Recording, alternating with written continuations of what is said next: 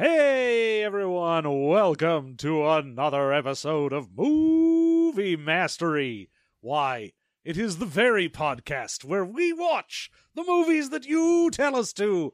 I, your host upon this journey, am John, and with me, my faithful cohort, Jeff, as Hello. we go deeper into the jungle. Yes! Oh my! By God, I see an elephant! Oh my! I see 3 elephants!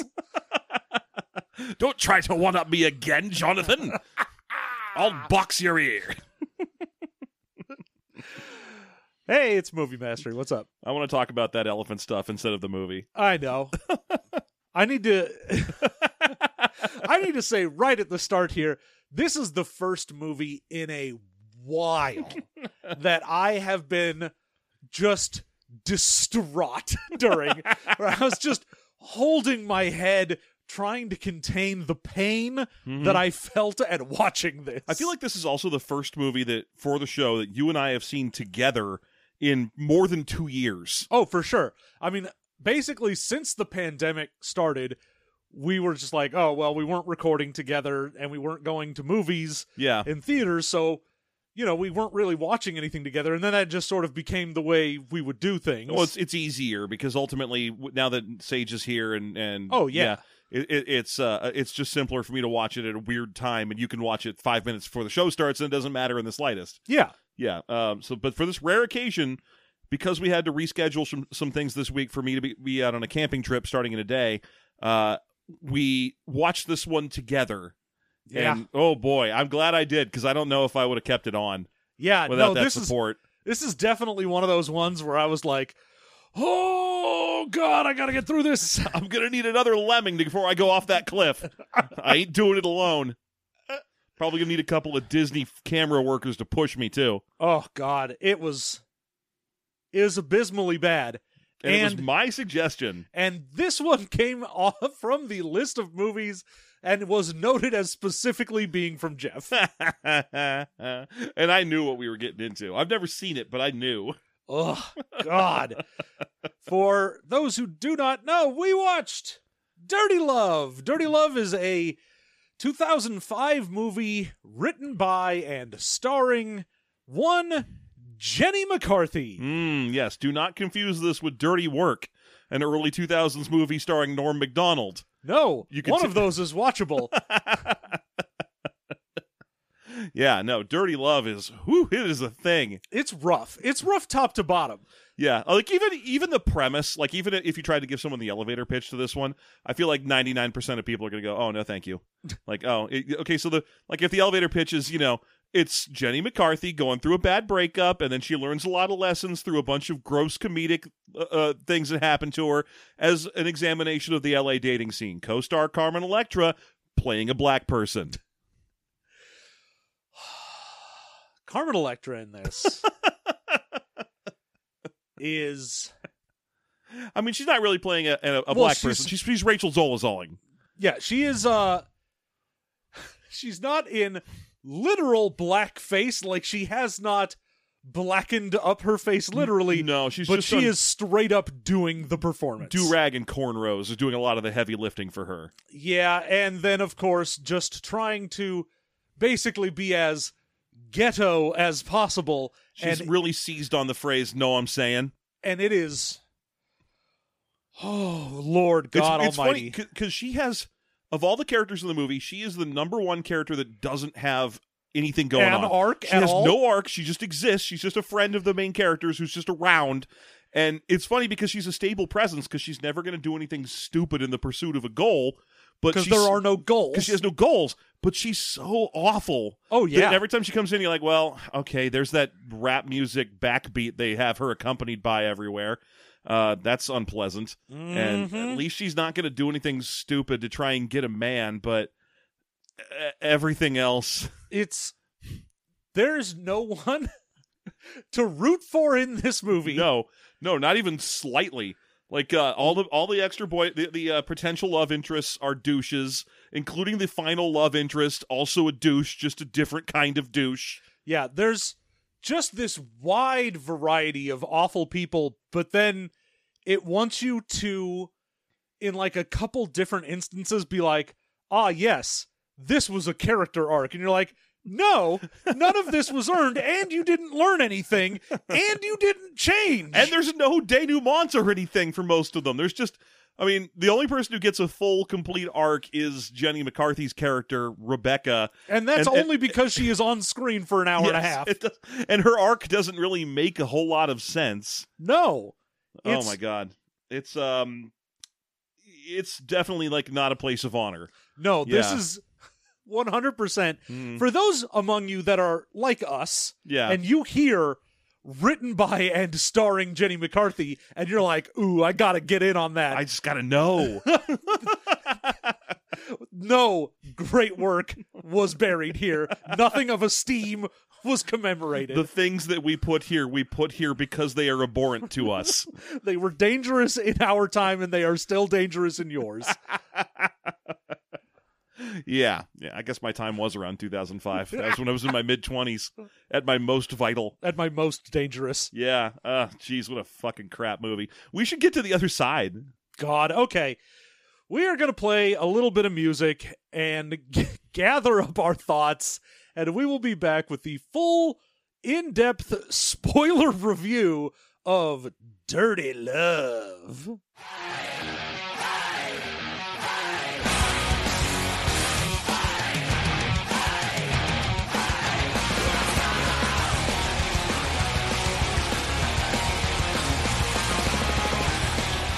Okay, that's it. We're back.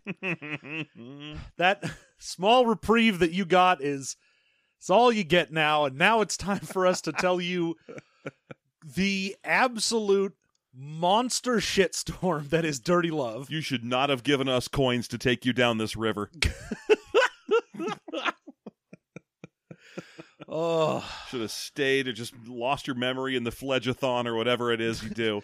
Go dip your face into Lethe or whatever. So, yeah. This movie opens with Jenny McCarthy giving a long monologue about how great love is. And she's walking around with a guy who I know the movie will eventually paint as a total douchebag, but I feel like in the opening montage scene where she's supposed to be like crazy in love with this guy, he still looks like a total douchebag. Oh, yeah. So you just have this problem where you're like, well, I know she's going to break up with him because otherwise the movie wouldn't make any sense. Because that's what this movie is. But he looks like the bad guy in a ska video. Let me tell you, he looked so much like what's-his-nuts from Agents of S.H.I.E.L.D. The secret Hydra guy. Ward. Ward. I don't know what the actual actor is, but he looks so much like him. Yeah, but with like a mid-2000s greaser haircut. Yeah. He's got that doo-wop hair revival thing going on where he's got he's got the front cowlick. Yeah. And the black, but shoe polish black hair color. Just, that. You see, the moment you see him, you're like, oh, I don't want to deal with that. Guy's got way too many bowling shirts. I can tell in advance. I don't want to look at his record collection. I don't want to know him. And let me tell you something. He does. It turns out, we don't find out directly, but it turns out throughout the course of the movie that he is Los Angeles' top male model. Top model. Mm-hmm. The most powerful and important male model in all of Los Angeles. Man, there is so much information in this movie that the movie does not want to give you up front, that it will then just sort of haphazardly drop in the middle and you go, what? The fuck are you talking about? So anyway, she has this whole story about how like she thinks it sucks that other people can't find love, but not her, because she found it. And once you find it, you keep it. Yeah. You know when you find the one, because the one is going to be the one that makes you feel like you got butterflies in your stomach and, ooh, baby, this guy's great. Anyway. Yeah, you want the one. You'll know he's the one because he'll look like the kind of guy that squeezes his girlfriend's vaginas at bowling alleys. You know I'm right. One look at that guy, you're like, oh, that guy's a bowling alley box squeezer. Wow. Probably mini golf too. Good Lord. I suspect right in front of children. Good God, man. You're making me hate him even more. But we, of course, find out that he is cheating on her. Mm-hmm. And just happily as well. Oh, yeah. Just does not care. Doesn't care. She walks into the apartment and is like, hey, I'm home. I'm early from a shoot. I got $200 from taking a portrait of a Pink dog. poodle. It was a pink poodle, and they actually cut to a static image shot of the pink poodle in the only cutaway sight gag in the movie, which makes it a very unusual choice to do one at all. Yeah. And she's like, oh, I'm going to have this leftover Chinese. Like, she is just yelling for minutes. Yeah. And then finally walks into the bedroom where her boyfriend is En flagrante delicto. banging away. Mm-hmm. And, you know, he's just like, oh, hey. Whatever. And then he just keeps going. Yeah, she like runs out, and then he's like, all right, well, back to it. Yep. So that's what's going on with him. And then we follow her back. Now, this also does set up what she is professionally. She's like a professional photographer. But it seems like she's a very low-rent professional photographer because her entire life is in a duffel bag. Well, let me just say, a small one.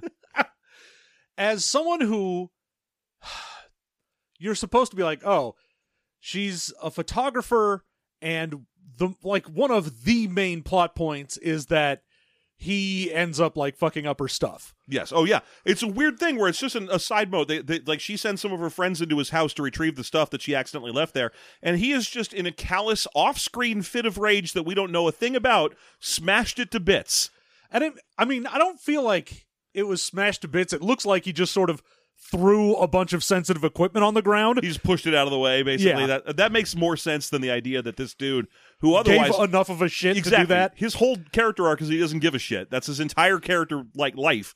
So the notion that he was like, hey, she left me, I'm going to smash her camera, didn't make any sense. No, and of course, when the camera gets held up like, oh, this is ruined, I'm like, I can barely tell there's any damage to that. You should still bring that crap with you instead of leaving it there and saying it's busted. Bring it back so that she can at least recover the parts that aren't broken and so on. Oh, yeah. I mean, if you're a professional photographer, you've got enough, like, at lenses least, and crap. I was going to say, a few lenses that didn't get broken. Yeah. Some memory cards if you're using, like, a DSLR. Yeah, which I'm sure she's a professional photographer. There's no way she isn't using a DSLR. Although, granted, the end of the movie does show us what her replacement equipment looks like, and it's just like, oh, Fuji sponsored this movie to the tune of $200. God. But when we get Jenny McCarthy's character Rebecca, mm-hmm. when we get her reaction to all of this, as she is on very clearly Hollywood because she's got one of those like they're on the stars. Walk of Fame.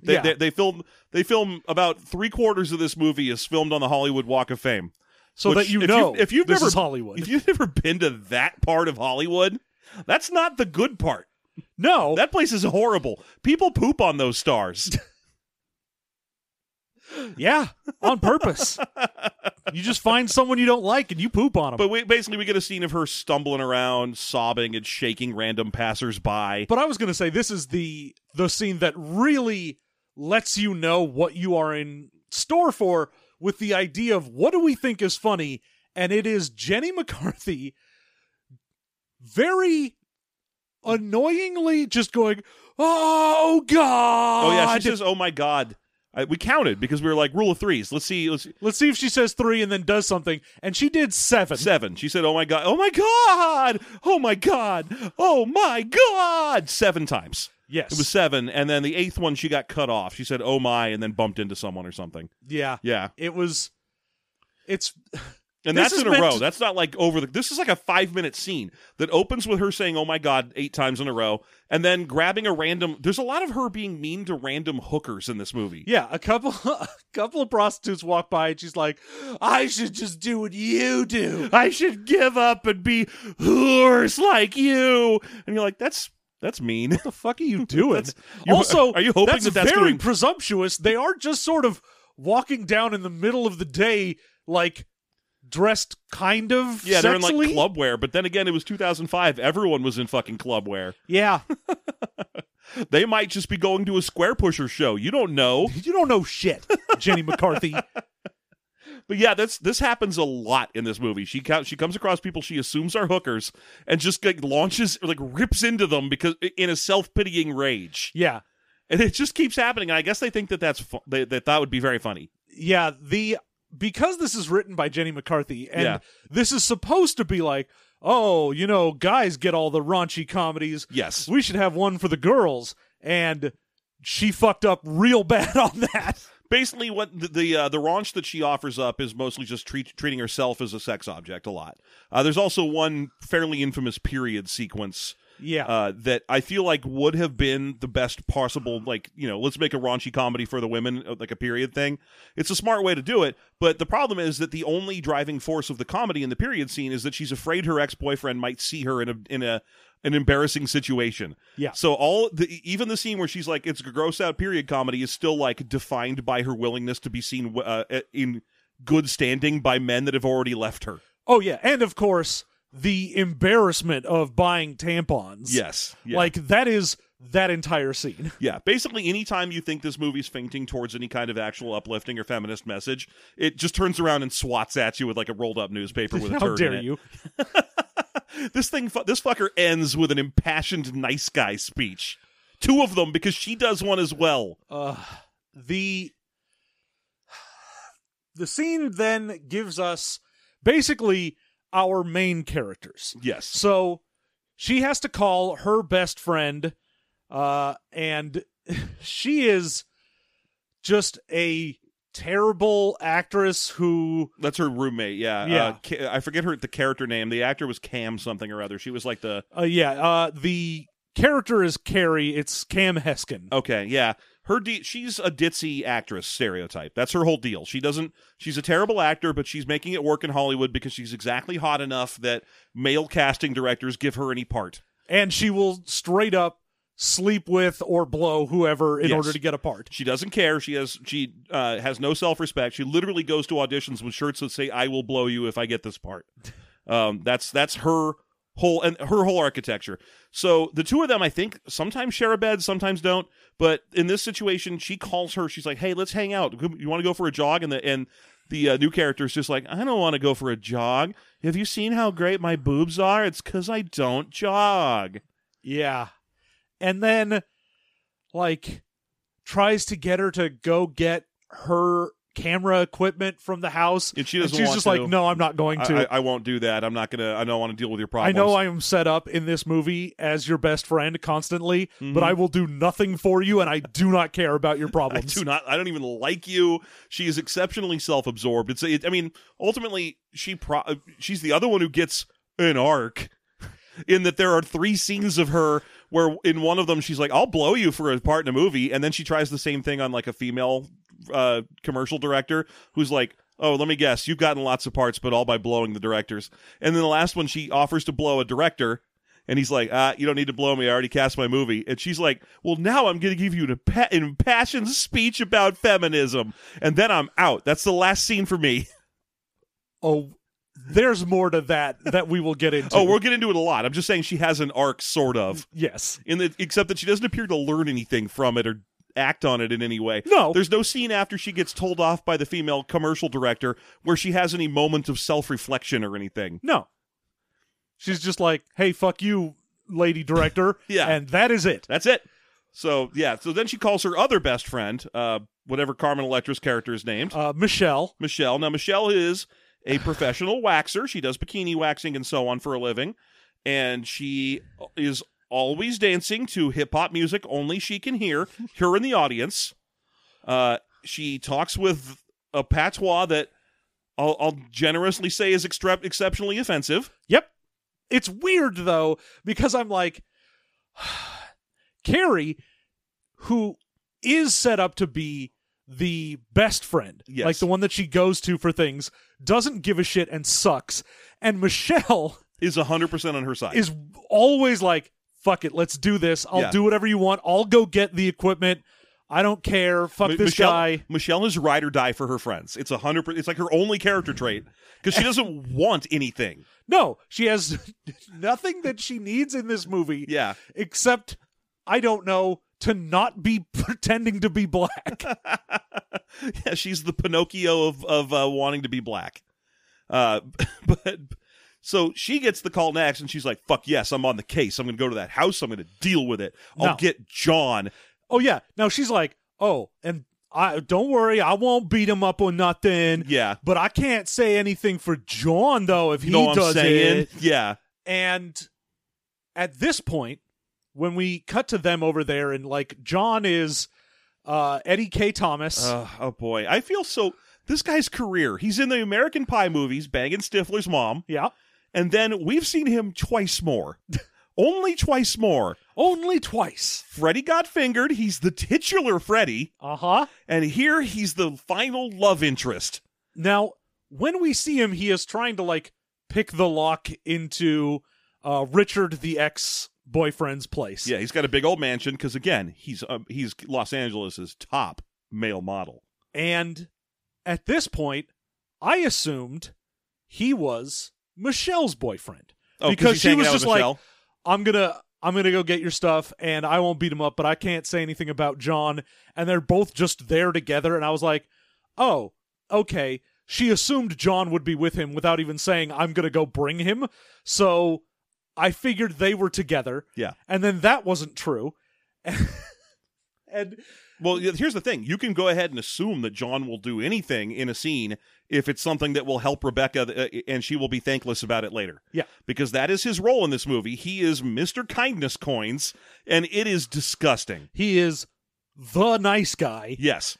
Like, if the rest of this movie wasn't completely unwatchable and abhorrent, he should be used as the video object example of what a nice guy is. And yet, he is supposed to be held up as the example of, well, this is the actual, like, for real way that a guy should be. Well, no, because this is like 2005. I think that the official nice guy shit started in the 2010s, where people were like, okay, this is the trend to recognize. This is the kind of guy. Like, granted, those people have been around since the dawn of dicks, but we started recognizing and mocking them in the 2010s, which means this guy was in, like, the last era where you could still be this character in a movie. Like, I remember during the film, I was yelling every time he was on screen. I was like, hey, there's a reason they didn't get together at the end of 16 Candles. Get out of here, Ducky.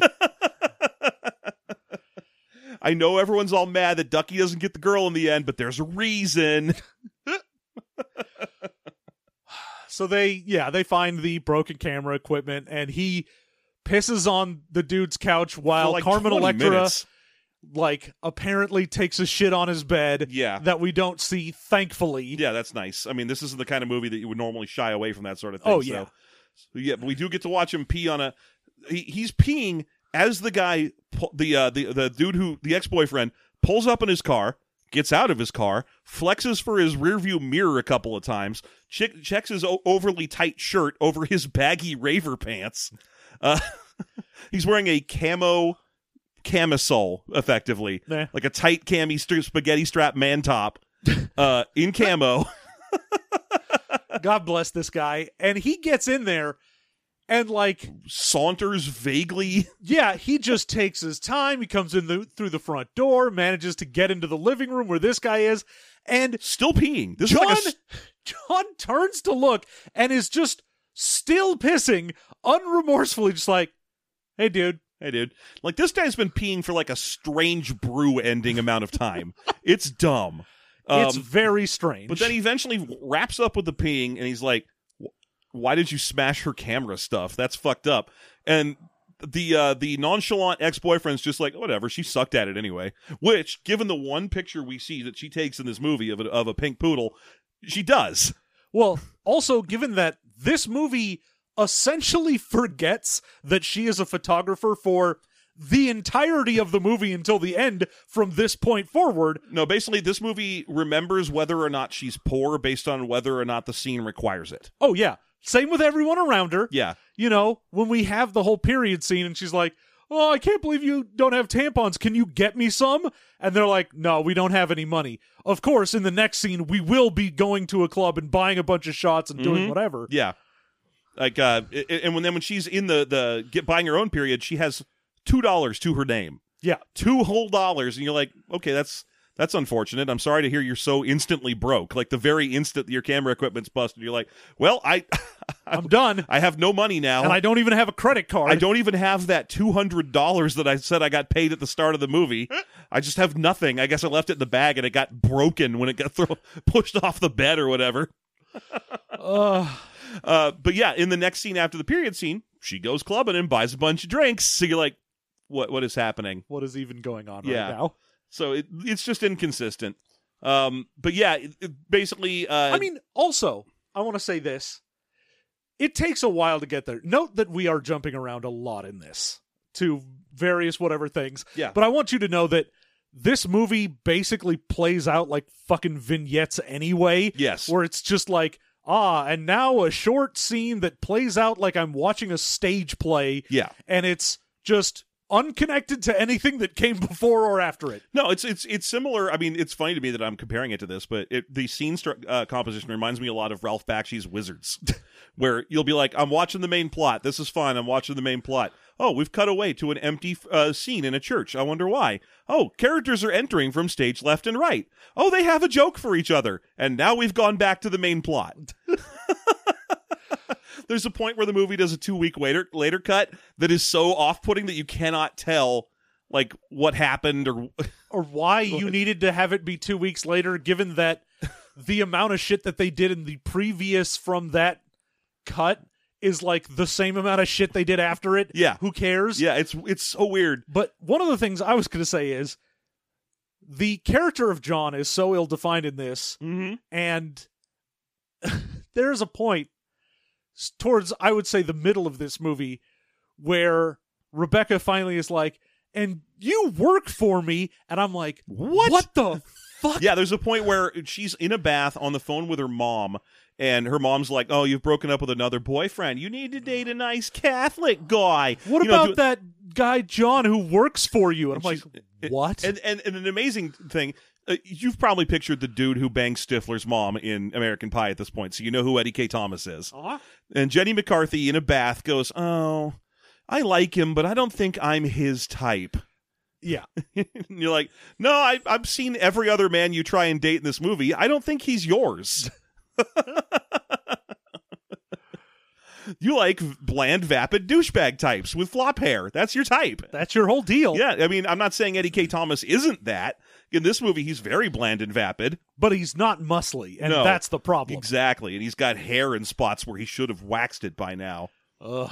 But yeah, it's so weird that she's like pining for this dude. It's just wild. But anyway, he tries to pick a fight with the ex-boyfriend, sort of. He's like, you and me, bro. And the ex-boyfriend's just like, okay, when? And he's like, someday. Because he's, boyfriend's got like 1.5 feet on him. Oh, yeah.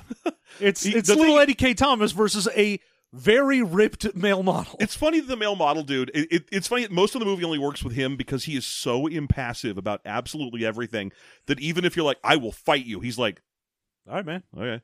But he doesn't like beat you up. He just stands there. He's like, cool, are we fighting then? And he's like, no, we're not. And then Michelle walks in from the other room and is like, yeah, that ain't dirt on your bed, know what I'm saying, or whatever. And again, he's like, oh, I think you might have pooped on my bed. Oh, you should probably get out then. I wish you hadn't done that.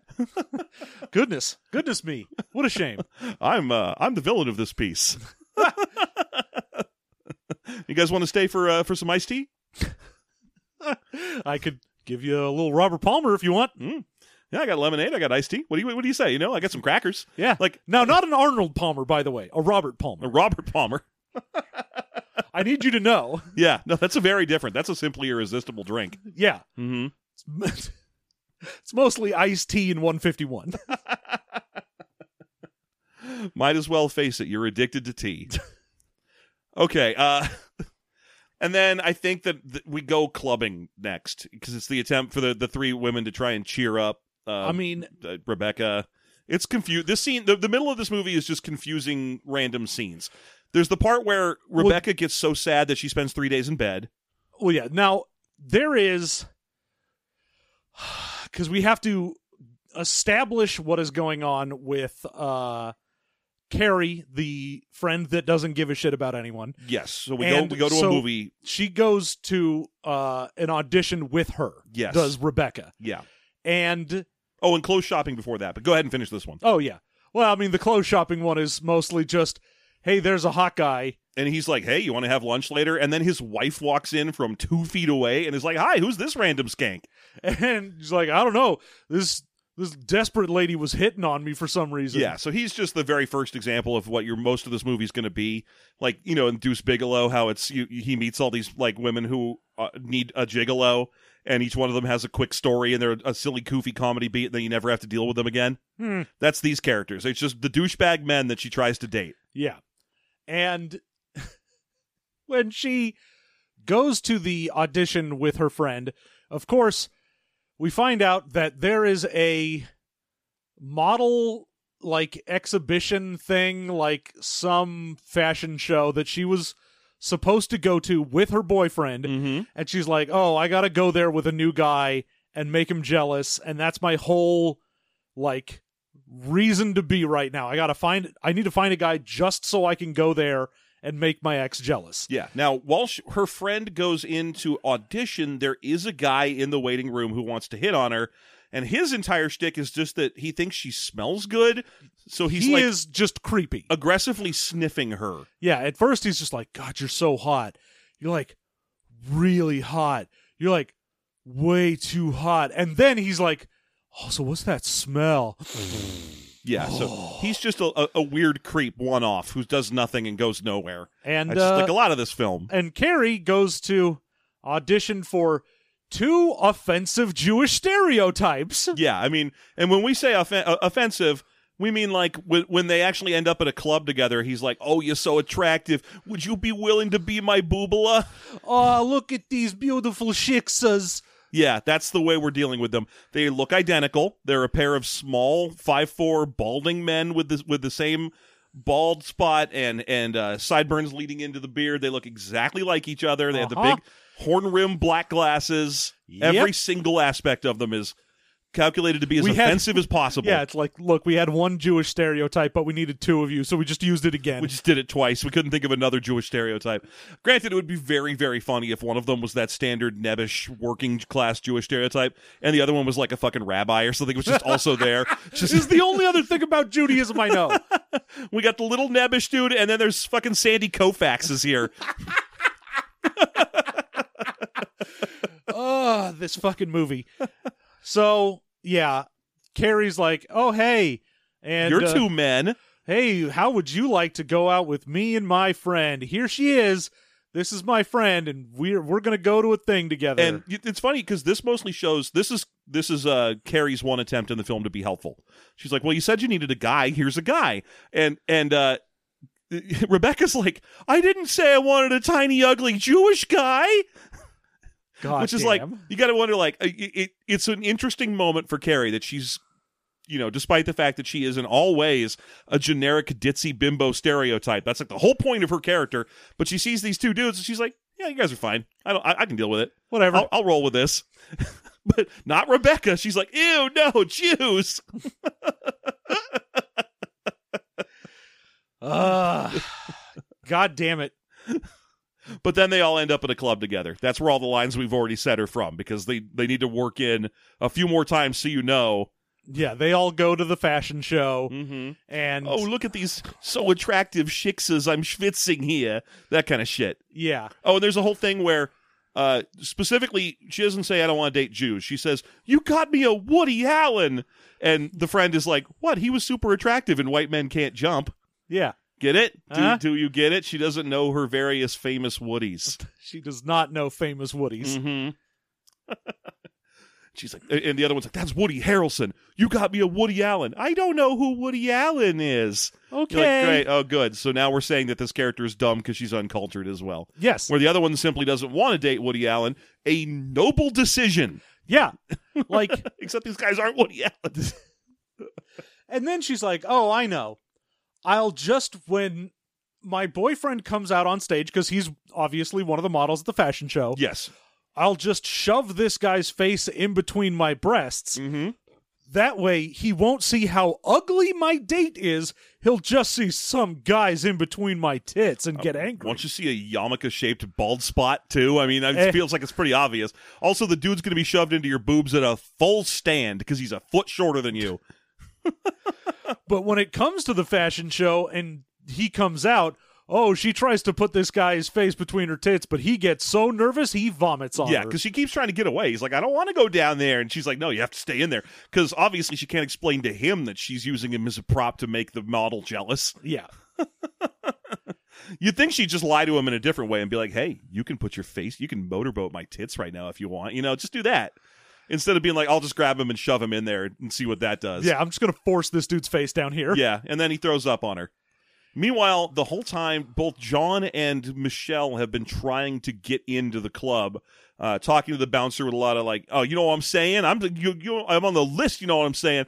And then she weaponizes her only talent, waxing, by waxing the bouncer's chest hair while he's trying to talk. And the weird thing about that is, it doesn't do anything. No, it has no effect. There is so much dumb bullshit that happens in this that then doesn't go anywhere that I assumed would. Yeah. Because, like, oh, she's putting the, like, wax paper thing onto his hairy chest, and, she's like, ooh, you like that? You like when I touch your chest? Mm-hmm. And then rips it, and he's like, ow! And I thought for sure that she was going to, like, make a break for it and get inside. While he's paying, she goes in, or maybe she gets chased away by him now, and that was just her, like, getting a little revenge. Instead, the next time you see her, she's still outside and just talking to the bouncer still. Yeah, the bouncer is perfectly fine and just like, your friend sure is weird. And I'm like, how are you having a regular fucking conversation? Because what happens is, this is with vomit all over her, and now having been laughed at by her ex-boyfriend who sees the whole thing. Oh yeah, and every model has to come out and laugh at this person who has been vomited on, as is the way in any professional fashion show. If something happens, every model comes out of the back to laugh at them. In the same outfit that they've worn on 5 different runway walks already, because the movie only had one outfit for each of them. Yes. So you get to watch them walk around behind the scenes and then come back out again in the same outfit. Like 3 times each. But then she goes outside, and in the only nudity in this film, Jenny McCarthy has been wearing a dress that's just sort of 2 shawls that go over her breasts, and now with vomit all over herself, while she's just screaming outside about how she can't catch a break, one of her tits comes out. And Michelle's like, hey, one of your big-ass titties is hanging out, you know what I'm saying? And she's like, fine, fuck it, and gets the other one out and starts shaking them at everybody. It's like, here, yeah, there you go. Yeah, look at these! Ah!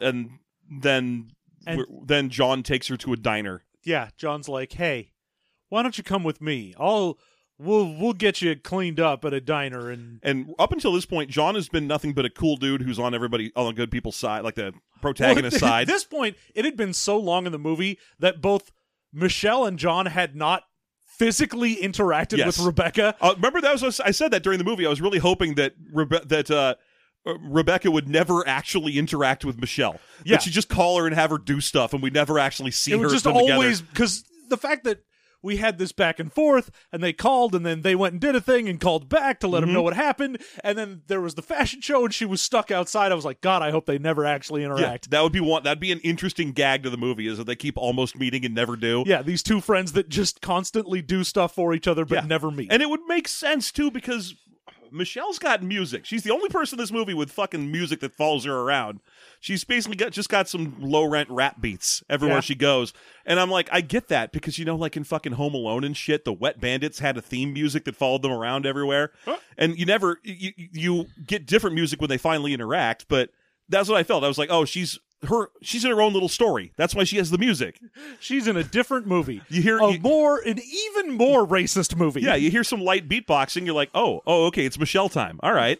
I'm having Michelle time now. Yeah, but now John takes her to a diner, and this is the point where John's character comes undone and sucks for the rest of the movie. Yeah, where he has to go into the bathroom and be like, come on, just tell her you love her. You idiot. You need to tell her the way you feel. Ugh. And while he's inside, he's just like, let me buy you all your foods and everything, and you're a great photographer, and you deserve so much better than all these crappy guys you keep dating. You deserve to date someone that will, treat you the way you deserve to be treated. Yeah, who will put you on a pedestal every day and worship the ground you walk on. And and she keeps going like, yeah, I do, instead of like, ew, everything you're saying is gross. But then he goes in the bathroom for a psych-up conversation, because at a point where she's like, yeah?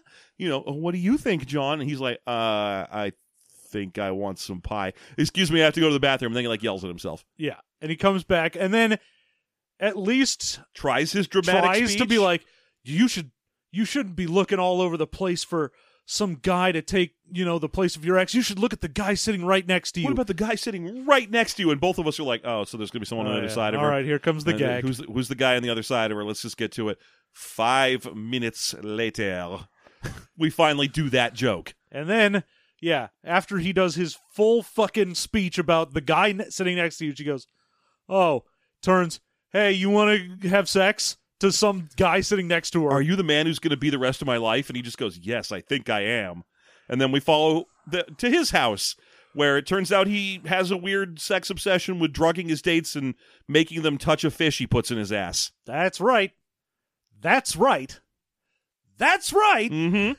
Remember how mad we were at that scene in fucking What Men Want? Where she meets that guy in the elevator.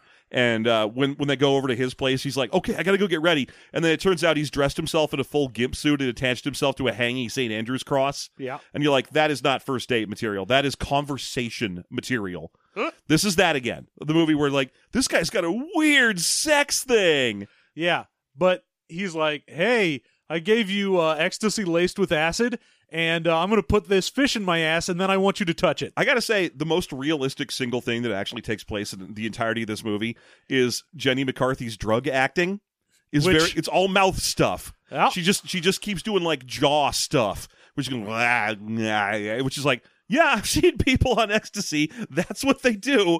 They touch they touch stuff and they do weird mouth things. So I was like, hey, at least we know Jenny McCarthy's been on ecstasy. We know she knows what ecstasy is.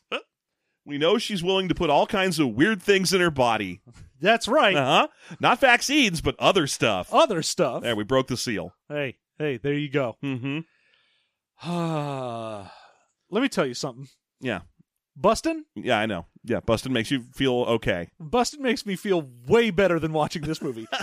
No, the Touch movie... my bass, Rebecca! Touch my fucking bass! Okay, just wanted to get that out there. That poor guy has only that. Yeah. And I can't... This movie makes me hate everything forever, every time I think about it. Mm-hmm. So, of course, this is the point where she gets back to her room and is asleep and like 3 days, yeah. Just stays there for days. And we get her friends come in and try and wake her up, and she's like, no, go away. John comes in and gives her Burger King and then puts the blanket over her to indicate he has tender feelings. Yeah, whereas the friends are like, oh, girl, you smell like fish pussy. Yeah, they're like insulting where he is doting. Yeah. Luckily, she kicked off one of her blankets so that he would be able to lovingly drape it back over her. I like to figure that if she had all of her blankets on still, he'd like kick one off and then be like, "Oh no, allow me to do the gesture." No, your blanket came off in my hands. It would be worse because if she had all the blankets on, he'd do that like you're sleeping and I'm going to touch your face thing. Oh, you're right. Ooh. Yeah. Ooh, ouch. No. Yeah. Because that's the type of character this guy is. Yeah, but she wakes up 3 days later, and 3 days is long enough that now she's on her period, and that's where this is when we have to do the fucking period bit. God. Which is, again, I feel like a period bit is ripe for good humor. Yeah. I see no problem with period gross out comedy. This wasn't it. It's so weird to me that this movie vacillates wildly between wanting to be like a more realistic, like, oh no, breakup comedy, and a just fucking cartoon, because the period scene is like, I have bled enough that there is a puddle of blood that I'm like doing a slip and slide down the aisle on. The old lady from the Lifeline commercials is in this movie for a split second to do an "I've fallen and I can't get up" joke in period blood. Yep. So that's a thing that happens in this. But basically, she has to go to this. Like, she realizes she's on her period when she's in the shower, and she's calling to her two friends outside the door, like, "Hey, do you guys have any pads or tampons?" And Michelle's just like, "Nah, girl." And Carrie's like, "No, I don't have any. We've been out for weeks." And we don't have money. We will not go get you any. I'm like, you three women live together as far as I can tell. And Maybe. there's none in the house at all? Okay, and, sure. You know, of course, when you already know that you are on your period, don't have any sort of tampon or pad or anything and are going to the store to get one, what you want to wear is a white skirt. Yes. Yeah, you want to wear the white skirt that you own and like some very open blousey top. Yes. And or you don't want to give your $3 to your name to one of your two friends or John who would do it for free. Yeah. And be like, go get me pads or tampons. I wonder if that'd be the crack in John's facade of ultimate simpness. If she was like, I need some pads, can you go get them? And he was like, ew. You know, I got stuff to do. No, that would make me uncomfortable. I only want to put you on a pedestal if it's not inconvenient to me. Yeah, that makes me ooky. But no, so instead of sending one of her friends to get them, even though she's having a very, very cartoonishly heavy flow. Yep. She heads herself there, can't afford the good ones that she wants, has to buy the super giant pack of extra large absorbent mattress-sized maxi pads, which I don't feel like would be cheaper. Yeah. Even because they're the size of boats. Oh, yeah. And it's the difference between like a tiny box of tampons and a huge pack of these pads. And it's like, oh, yeah, the huge, giant fuck-off thing is $2. I mean, correct me if I'm wrong. It's not like I'm in the market for these all that often. I buy them on the regular, but I know exactly which ones to buy. So you don't look at any of the And other I never ones. go in for them with, like, $3. Because, like, you know, credit cards exist. Yes. So she realizes after she's picked up this giant, and she's like, oh, I don't want these embarrassing super pads. And I'm like, concede, you have $2. Yeah. Like, I would agree with you. Those fucking things should be free. It's a ridiculous situation that those aren't free. But you know, now she's dripping on the floor. Now, okay, that's an emergency. Got to get to the front. Got to pay for these. Oh no, her ex-boyfriend is here. Her ex-boyfriend shows up literally everywhere she goes, every single time in this movie. They live in Los Angeles. Oh yeah. I'm like, this fucking takes place in goddamn Hollywood. There's a 0% chance that any of this has happened. At least with the fashion show, you went there specifically because he was there. Mm-hmm. But there are so many other scenes where just like, oh, he happens to be at some place randomly, and you're like, what? No! He's in every restaurant she goes to, every bar she goes to, and every store she goes to. The one single time he's not somewhere that she goes, it's because she's in women's jail. Yeah. That's it. Every other time, he's just there to make sure that... So now she's like, oh, I'm terrified. I can't let my ex-boyfriend see that I'm buying pads. That's embarrassing. That's embarrassing. So now she has to, She's just running around the she grocery store. She has to, like, Metal Gear her way around. Well, as the announcer is like, Irv, we need cleanup on aisle 2. And then she looks down. She's in aisle 2, and there's a manhole cover-sized pool of blood underneath her. And as she tries to clean, she opens the container of tampons or pads to try and mop up the blood, which is dumb. Leave it to Irv. Yeah. What are you doing? Irv will get this it. is Irv's problem now. As she's trying to clean it, she accidentally sits in it, so now the back of her dress is completely covered in blood. Yeah, she eventually gets to the front to pay and is like, look, I only have the half of the ones from the package because... It was $1.99. Can you just ring me up? Yeah, and of course the lady behind there is like, I can't ring it up unless you've got the package with you. Mm-hmm. And she's like, we are both women. You understand what's going on here. That sounds like a you problem. Irv, can I get a price check on giant, embarrassing maxi pads? And then she just slaps her with the pads and runs away. Yes. And then this gives us... the security guard. The security guard, who they didn't have a place to fit in the Asian offensive stereotype anywhere else. No, they had so to they get had in to there do somewhere. it here. Yeah. So a random security guard who you never see in focus for any length of time, but we do know that his mouth never moves. Yep. When we watch him when he's running, his mouth never moves. But presumably because he was like, no, I won't say those lines. No. So instead they just dubbed in over him, hey, you stop right now. You stop, I get you. Oh, no, you know running. And I'm like, what the fuck, movie? Are you fucking kidding me? Oh, my God. You did that, and Deuce Bigelow isn't getting even a piece of it? Normally, when I see that much racism, I expect Rob to show up. His last name I have forgotten. But Schneider? Schneider. But luckily Thomas? he was on a show called Rob, so it's fine. But yeah, he chases her for a long time as ADR'd racist Asian dialogue is just sort of poured out of his non-moving mouth like a spigot. This fucking movie. Eventually, she gets a date with a magician. A magician, because Michelle sets her up with. Yeah, Michelle was waxing his legs. And he is a weird fucker. And he's just weird. They're like, yeah, he's a magician, which means he's a weird son of a bitch. Yeah, all magicians are weirdos. Including the point where Eddie K. Thomas has to come in and have a beer with him while he's waiting for Rebecca to be ready to go out on the date. And he's just like disdainful. So, magic, huh? Magic. Psh, pussy. Magic tricks are dumb and fake. You don't deserve my girl. I've spent $3,000 trying to impress her. I carried a printer 2 miles to her house. Thank you for the printer thing. Someone needed Everyone from Something Awful will appreciate that.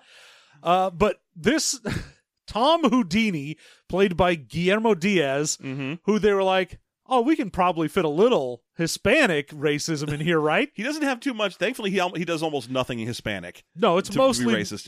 He just is a Hispanic man. Yeah. But his routine is just a bunch of weird things. First of all, he does a lot of magician material, like popping fake flowers out for her and so on. But when they finally get to the restaurant, where they're attended on by a waiter played by, for some reason, Bob's Burgers and the January 6th insurrection's own Jay Johnston. Yep. Jay Johnston showing up as a waiter. And I guess he was also on Mr. Show, but I feel like his number one starring role for the future going forward is that he was in the January 6th insurrection. He was there yelling about it in the middle of everybody else.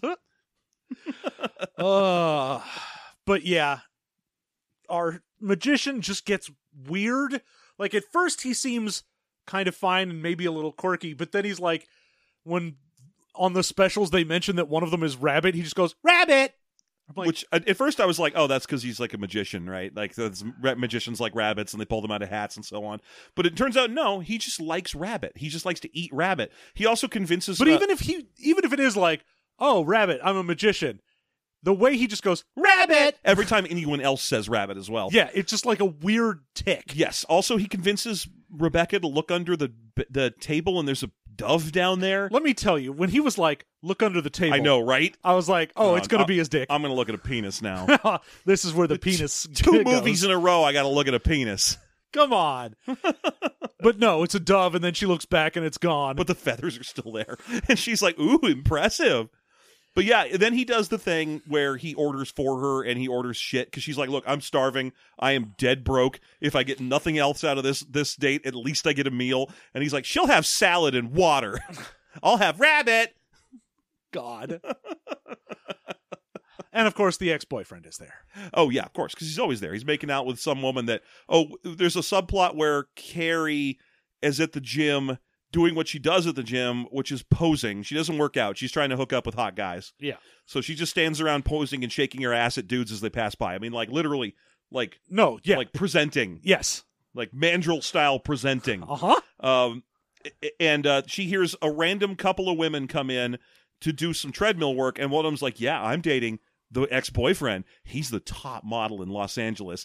We're going to go out to dinner tonight. Oh, where are you going to go after dinner? Nowhere, because I'm going to go to his house and fuck the shit out of him.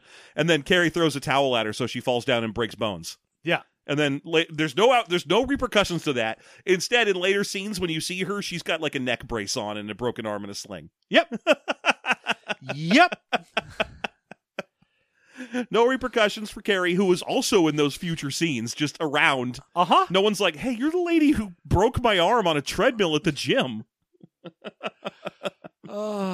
This movie continues to be awful as when they're driving, the magician starts being a big weirdo, and she's like, get me the fuck out of here. Just let me go. And they get pulled over, and he's got explosives in the trunk, so that's how she goes to women's prison. Yeah, it turns out, oh my God. But first of all, she tries to get the attention of the ex-boyfriend because she wants him to see that she's out on a date with a regular person again.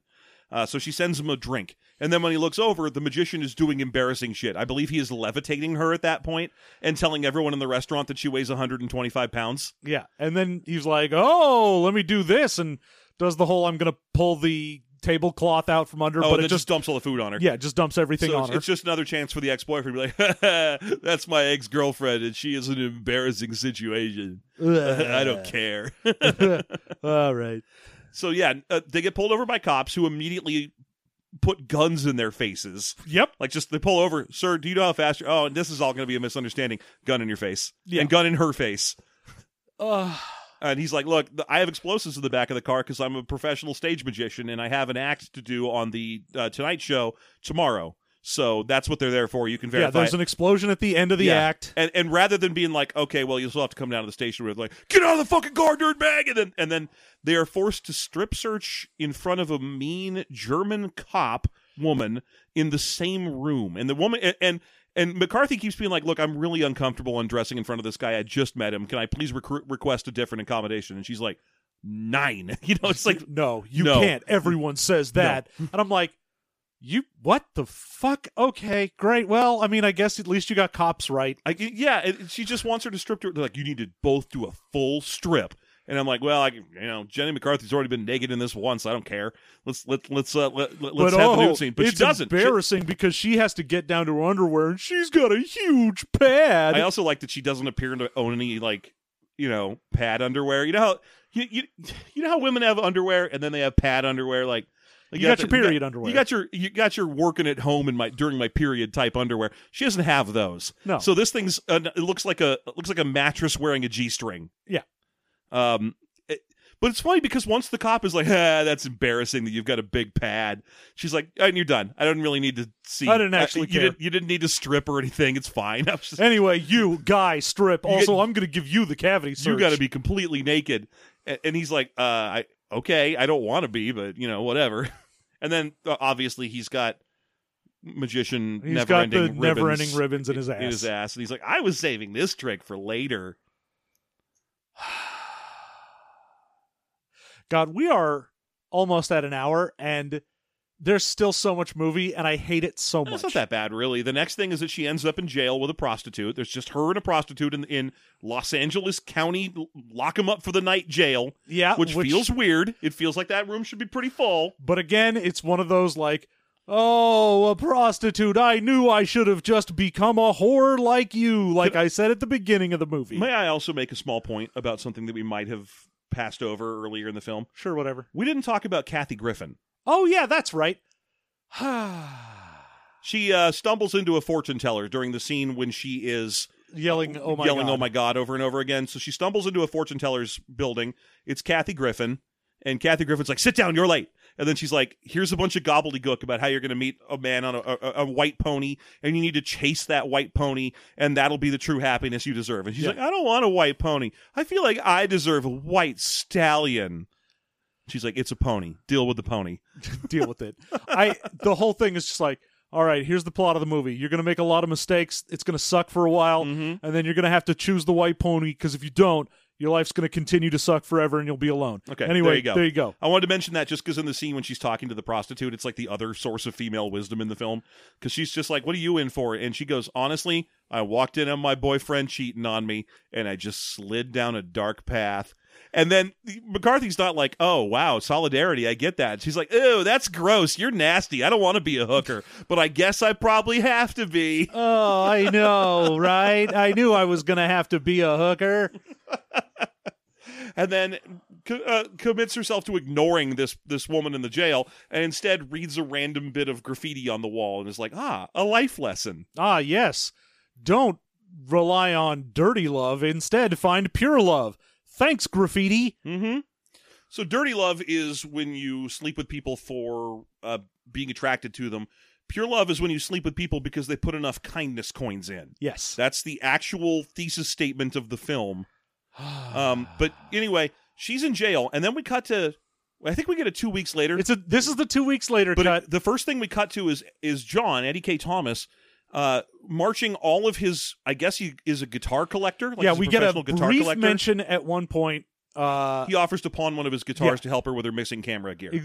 At the diner scene, he's like, oh, I've got all these guitars I've been collecting. And there's a whole joke about to get that. She's like, you can't pawn one of your guitars. You've been collecting since Keanu Reeves first had a band. Yeah. It's like, okay, all right. I guess that's a well, gag. whatever, I don't know. Maybe that was a bigger deal in 2005. Who knows? I don't even remember. It was Dogstar. I think that's Dogstar. That's him, right? Yeah. Yeah. I mean, nowadays, I guess it'd probably be like, since 30 Seconds to Mars first started or something.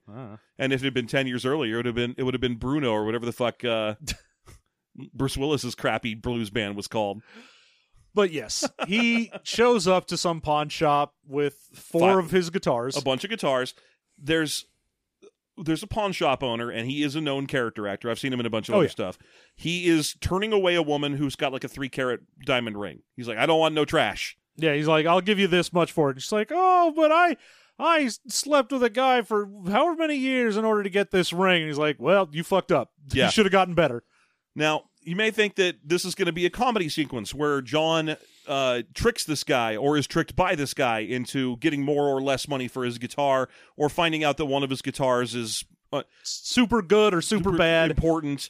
It turns out that one of his guitars was previously owned by the pawn shop owner, and he played it for his wife on their wedding day. And he's like, I will give you any amount of money for this guitar, plus an additional $500 over whatever you ask. And he's like, great, I'll take $3,500. Good, thank you. Now please go. It's end of scene. Yeah. It's just, no, he's like, all right, how about $3,000? Great, here it is. Also, I always keep my money in $3,000 stacks increments. of 3,000. So here's simply one of my stacks. They're $3,000. That's a nice round number. Yeah, and he's like, oh, you can tell that this is my guitar that I use because R was my initial and M was my wife's, and you can see it's up here, and this was the guitar I played for her. And he's like, oh, that's amazing. Well, great. And then just leaves, and there's nothing. That's it. We don't get a scene where he's like, wait a minute, that's not an R, that's a B. Yeah, that was the thing. Like, you kept expecting there to be a comedy bit in this sequence. It's a comedy film. Some bit. Yeah. Why? If not, you don't need this bit. You could just You have could have just had him say, yeah, I pawned a guitar for money and I got you equipment. They literally do what they should have done in addition instead. Because there's a point where she runs into his house to try and find him. She sees his guitar collection, and the central, most important one, the old 66 Hohner, is missing. And she goes, oh, he did pawn his guitar. And you're like, you should have just done that. If you didn't have a joke to tell, you should have just used that scene. You already had the right scene. But yeah, there's nothing. There's no joke. And like we said, the easiest, most obvious joke is John walks out of the pawn shop. The pawn shop owner looks at the guitar and goes, my love. Wait, that's a B. Yeah. And then you cut away. Yeah. Just anything at all. This movie is so jam-packed with absolute garbage shit jokes that do not land and are awful, and then they decide to not even try for this one. No, but we are in the home stretch now, so that's nice. Yeah, now they're going to go to a club and see Sum 41. Mm-hmm. And they go to a club and Sum 41 is playing, but no one ever says Sum 41? No. Because we were like, who the fuck is that? Because they weren't playing either Fat Lip or In Too Deep. No, so they were playing some song that sounded a lot like Linkin Park music, and I was like, who are these Linkin Park wannabe motherfuckers? And I had guessed that they were Sum 41 by that point. I was like, I think that's fucking Sum 41. But like 2005 Sum 41, when pop punk had dried up, so they decided to emulate Linkin Park for the remainder of their career. I guess. Perhaps. But it turns out they're fucking characters in the movie. Oh, yeah. This scene at the bar is one of the weirdest things to me, because it is where Carrie, the shitty, selfish friend, goes after the director who's like, oh, he's making some new film. And she basically does I'm going to hit on you to try and get into your movie. Mm-hmm. And then eventually some other hot lady comes over and is like, hey, who's this? And he's like, I don't know, someone who wants to blow me to be in the movie. But I already cast it. She's wasting her time. It's cast. And then she gets like a big dramatic speech. She's like, listen here, Buster. I'm sick and tired of being...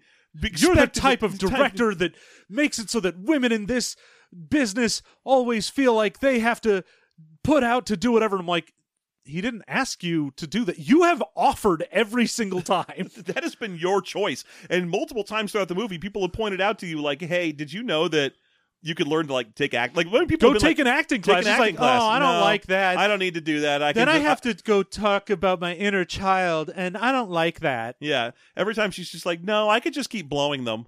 Yeah. And then she gets this out of nowhere, undeserved, fuck you, women first speech And to the one- this director. And the thing that's amazing is the film knows full well it's unearned because when she finishes it, we just cut back to Michelle. There's And no resolution. we never see her again. Never see her again. She is out of this movie it's now. not quite true. You see her leaving with Michelle, but she doesn't have a single other line. Oh, yeah, no. She's done in the movie. She's done. Michelle, meanwhile, is standing Now, around. I do want to say, Yeah, real quick, Please do.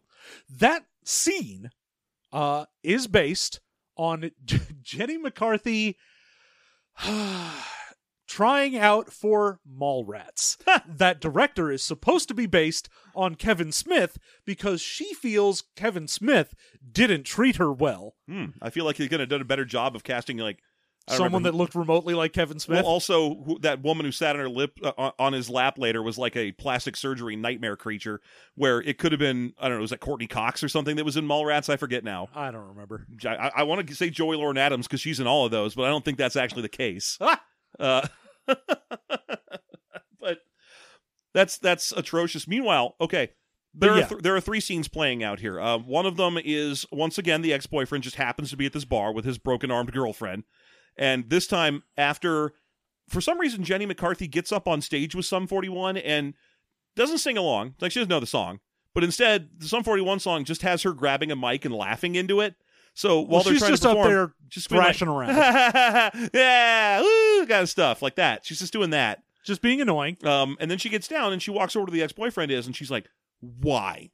And we don't know what the fuck she's talking about. We don't know what she means. Also, it's been at this point probably like a month Since he last and she's saw her. like, why? And you're like, why did you get on stage and act like an idiot? I don't know. Why have I been everywhere you have? I don't know.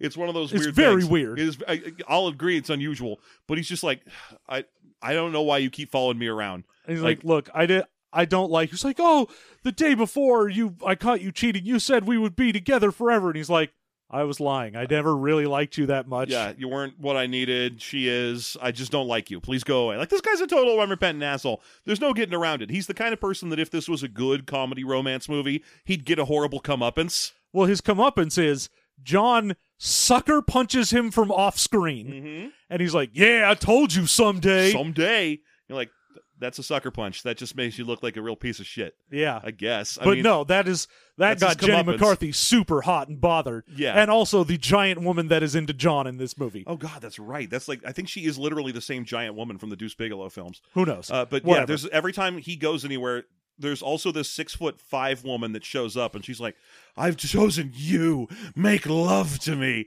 And he's like, I would not like to. And she's like, I'm holding you to my bosom. And he's like, please do release Please do me. not. Then it's just that every time. And every time McCarthy's like, oh, you seem busy, John. I'll go away. And he's like, no, wait. This is that. Yeah. Also, let's not forget the scene where Oh, no. they're on their way to the club. And, No. and the Hummer pulls up alongside them. Uh-huh. We forgot it because we've already passed it. Well, I wasn't going to talk about that because I don't give a shit, but whatever. I want to mention it briefly. It's just a scene where they're driving. John's driving because he is their He's the designated driver because he's their bitch. Yes, yeah, he's just Haha, always, you're our designated driver. and he always is. Yep. Because he just puts up with it. But they get pulled up alongside by a Hummer full of muscle dudes. Yep. And the muscle dudes are like, hey, you look like you might be gay. You might be a gay man. You look like you might be a gay man. The only reason the 3 pretty ladies would be in a car with you is because you're a gay guy. And I'm like, but you're 3 muscly dudes in a bright yellow Hummer. I feel like you've misunderstood what gay dudes look like. On a fundamental level, your headband is 10 times more gay than anything Eddie K. Thomas has ever done. And I've seen him suck dick. But instead, what happens is they all pretend to be attracted to John for a second. They're like pretend to suck his dick and shit in the car, and then Rebecca gives him a big speech about the bad guy in the Hummer, a big speech about how his balls are probably small from steroids, and he'll never be. And it's one of those speeches where I harp on this a lot. I know where at any second what would actually happen is he'd just go, "Shut up." She's like, one thing you don't know, because you've addled your brains with so many steroids that your balls are Shut strung up. to the... Yeah, exactly. Shut up. Window rolls up. Exactly. But instead, she gets the whole speech out, scares them, and they drive away. Yeah. What I wanted to get to... The motorcycle, I know. No. What Oh I my wanted God. to get to... There's so much. No, what I wanted to get to is the scene in the bar where some 41 singer comes up to Carmen Electra and is like, hey, you're pretty hot. You want to go out? And she's like, I hey, refuse to engage with the plot, bitch. fuck you. Yeah. She's like, I don't know. Can you do anything? I don't know how you in bed. You know what I'm saying? And God bless him, the lead singer of Sum 41 goes, you're fucking white. What are you doing? Yeah, he's like, you know you're white, right? And she's like, never say that again. She Yeah. drops the accent, the Drops music everything. stops. She just goes, never say that in public again. And then goes right on back living her life. That's it. And I was like, you called out the worst thing in this, and there was nothing. You at least tried to give Carrie a moment where she was like, I have an unearned speech about women or whatever. And fucking Michelle gets nothing. She did not participate in the movie, and the second someone calls her out on her bullshit, she's like, no. Yeah. And then that's it. Like, you think, oh, they're going to hook her up with the lead singer of Sum 41 is like, you know, a quick, short arc for her to be like, ooh, you do look handsome. Plus, you are in a band, which is an attractive quality to me. But instead, she's just like, I don't know. I don't want to date you. I don't know. And she never even looks at him. And then eventually, Carrie comes up to get her and they leave. And another Sum 41 guy comes up and he's just like, the fuck was that? And that's like the out. That is honestly just the moment in this movie where I was like, what the fuck? I'm like, you know, it won't be the first and it won't be the last time I'm going to say this, but I agree with Sum 41. Right? if I can count on anyone to be the voice of reason, it's Sum 41.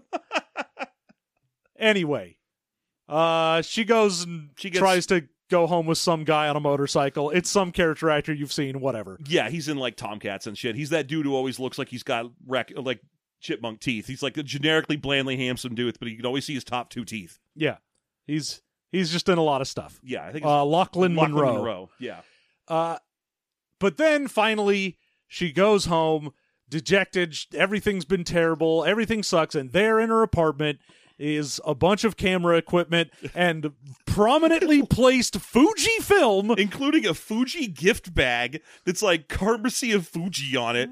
And I mean, again, I'm not like a real deal professional photographer. Do I own a high-end DSLR? Yes. And a bunch of reflectors and lighting and shit for it? Yes. I like taking pictures. That's one of my hobbies. But so while I may not be like a real pro, I know $300 worth of camera equipment when I see it. And this is $300 worth of fucking take some pictures of your family at the beach shit. Yeah. And taped enough to stuff it, to go to Disneyland. Taped to it is a thing that says, "This is your future." This is your future. And I was like, damn harsh. That's rough, buddy. But yeah, she's like, oh my God. And then in comes John and he's like, yeah, you know, you deserve all of this. From the first moment I saw you, I was in love with you. You deserve to have all this stuff because you're pretty. That's right. Oh my God. This is okay. This is the major point to really talk about when we're talking about this review is the point where he walks in and he gives her the impassioned speech where he's like, those other guys weren't right for you. Listen to me. I've loved you since the moment I saw you. And I was like, if she doesn't point out that that's a red flag, then I guess I have to. That's the fact that's a red flag. See, it wasn't so much for me because I was like, oh, that's just a turn of phrase. Sure. You can say that, but as soon as he was like, you know, you deserve this equipment and a bright future because you're so good looking. You're so beautiful. You deserve these because of your beauty. Wow. Ever since I've seen your smile. If he had been like, I work for you and I've seen your work and you're an amazing photographer and no matter what, you should be able to continue taking pictures the way you do. It's your passion, except photography has been mentioned once at the beginning and now at the end. Mm-hmm. And we've never seen her be like, I miss my camera equipment. And there was never an establishing sequence where she like was a good photographer. Or had like a job that she had to be like, oh, now I'm not going to be able to do the whatever. Yeah. If anything, you're led to think, but just by the way the movie flows, that she is a photographer in the same way that Carrie is an actor and Michelle is a waxer. Which is to say that they both do a comedy stupid version of that job. Probably, yeah. So for her to be like, oh, a bunch of camera equipment, and he's like, it's 'cause you're beautiful and I want to be your boyfriend. Yeah, you when you smile, it lights up the room. And you should smile more. You haven't smiled in a while. God. And It's just every single nice guy shitty red flag. You want to hear the rest? I mean, let's just keep going because it doesn't stop here. He moves in for the kiss, and she's just had such a fucking day because she just tried to sleep with Lachlan Monroe, and he was like chewing on her pussy. Yeah. She stops him in the middle of the session. She's like, "Look, it's not bubble gum. You are literally using your teeth. Go buy a mango, cut it in half, and lick it until you know what you're doing." And then she leaves on him. Yes. And so she's just like, I have the last 5 days. Yeah, it's like, look, I've had a shitty month since I broke up with my boyfriend. Remember the bass guy? And today I saw him and had him tell me that he never loved me, and then I tried to have random sex with a dude and it failed. And I'm not feeling like I should probably get into a relationship. And he does that pathetic, sad boy, don't raise your arms to run out of the room move instantly. He just goes, meh, and runs out of the room. Fine. I'm gone. And she's like, no, wait, let's talk. He's gone. And this is where we learn he lives next door? Yes. She, walks next door and is like, and this is where he lives, opens the door to his apartment, sees the guitar missing, and she's like, oh no, I should go talk to him. I mean, he did spend $3,000 on me. I would say the only thing here, that the only saving grace for him is that he bows out of the room. Like, sure, he should have gone like, I'm sorry. Or, I'm sorry, I was being presumptuous. Let's try this again some other time, maybe when you're feeling more up to it. Just know I'm here for you. Like, that's the right thing. Instead of running out without saying a word, right? Yeah. But a nice guy, would keep trying. Well, here's the thing. He does sort of do both, because as soon as they go in for the kiss and she's like, no, I don't know. He's like, but why? And then he tries to go in for the kiss again. And I was like, dude. Yeah. Dude. I mean, a real nice guy would be like, wait, I understand completely you're not ready. Why don't we just sit here on the couch and you tell me about it? I'll get us one puffy blanket to be both under. Yeah. That's a nice guy routine, but he just runs out. But anyway, she chases him down in a car and tries to get him to get in, and he gives her the nice guy speech. The fucking one you see posted on TV tropes and shit. It is the you keep dating assholes, why won't you notice a nice guy? Yeah. Oh, you are just going to live your life dating shitty guy after shitty guy, and you'll never notice that the guy who's perfect for you is right there, and you don't appreciate a nice guy when you see him. All you do is date people for shallow reasons and not real reasons, like because they spent money on you. Yeah. And then somehow his foot gets caught in dirt that apparently is made out of, I don't know, glue? I think it's supposed to be not dried asphalt. But no idea. Whatever, it's basically glue quicksand. And so, he runs off, leaving his shoe in the quicksand, and gets on a fucking bus. Mm-hmm. And then she, goes to get his shoe back, and it's Pony brand. It's a white pony shoe. Mm-hmm. It's her white pony. I wasn't going to date you, but now that I saw this, now I will. Yeah, you were right. I only date people for shallow reasons. I want to change and date people because a fortune teller said a vague thing. That's me. And so she runs and fucking Spider-Man's the side of the bus. Gets him and gets out. She's like, oh, you were so right. Your speech about nice guys was correct. I want to be with you. And for the first time ever in the history of men, this speech has worked. The fact that this was written by Jenny McCarthy makes me just sad. Yeah. That just means that it's worked on her before. Did Jim Carrey do that to her? Is that who put this shit in her head? But they get off, they make out for a minute, fireworks start, Los Angeles fireworks. You think, oh, neat, that must be at the stadiums or something. And then, no, it's at the end of the bridge they're on. The bridge they're on, you can see the launchers at the end of it. They start walking towards fireworks launchers across an empty bridge that up until a second ago, this bus was going down. Where is it going? Is it the 405 to fireworks? Yes. What in the actual fuck is going on? You can see the launch machines. And they're just headed to them. Great. And then we get we were like, okay, a movie this bad at least probably has to have some bloops, right? No, just scenes. It just has the scenes from the movie again over the credits. Yeah, they did the thing where normally you would be like, oh, you're going to play this scene. You give the name of the person who's the actor or actress that is in the scene. Yeah, and then you and have, then do you a have bloop. a dumb bloop. But no, it's just the scene again. Yeah. You're like, oh, you're going to play your shitty movie more at me. I also like seeing the list of people who are worth getting a title in this, because it's, you know, our three leads, the ex-boyfriend, Eddie K. Thomas, and Sum 41, and then everyone else is consigned to the credits. Of course, this was directed by her then husband, John Asher. So I have to assume Asher is the one who gave her the nice guy speech. He was the one who would let that shit fly. He's like, put that speech in. You remember that speech Hey, I gave you? Remember when I paid for $3,000 worth of stuff for you, and I was like, come on, babe, I'm so nice. Remember that time you were crying over a trauma that happened and I used it to slip my dick into you? Huh? Remember when you were like real sad and then I just kept giving you glasses of wine until we fucked? You remember that? That's because I'm nice. I'm so we should put that in nice. the movie. Oh, Christ I almighty. want the guy that fucked Stifler's mom in there too, because that way I won't be threatened personally. Jesus H. Christ.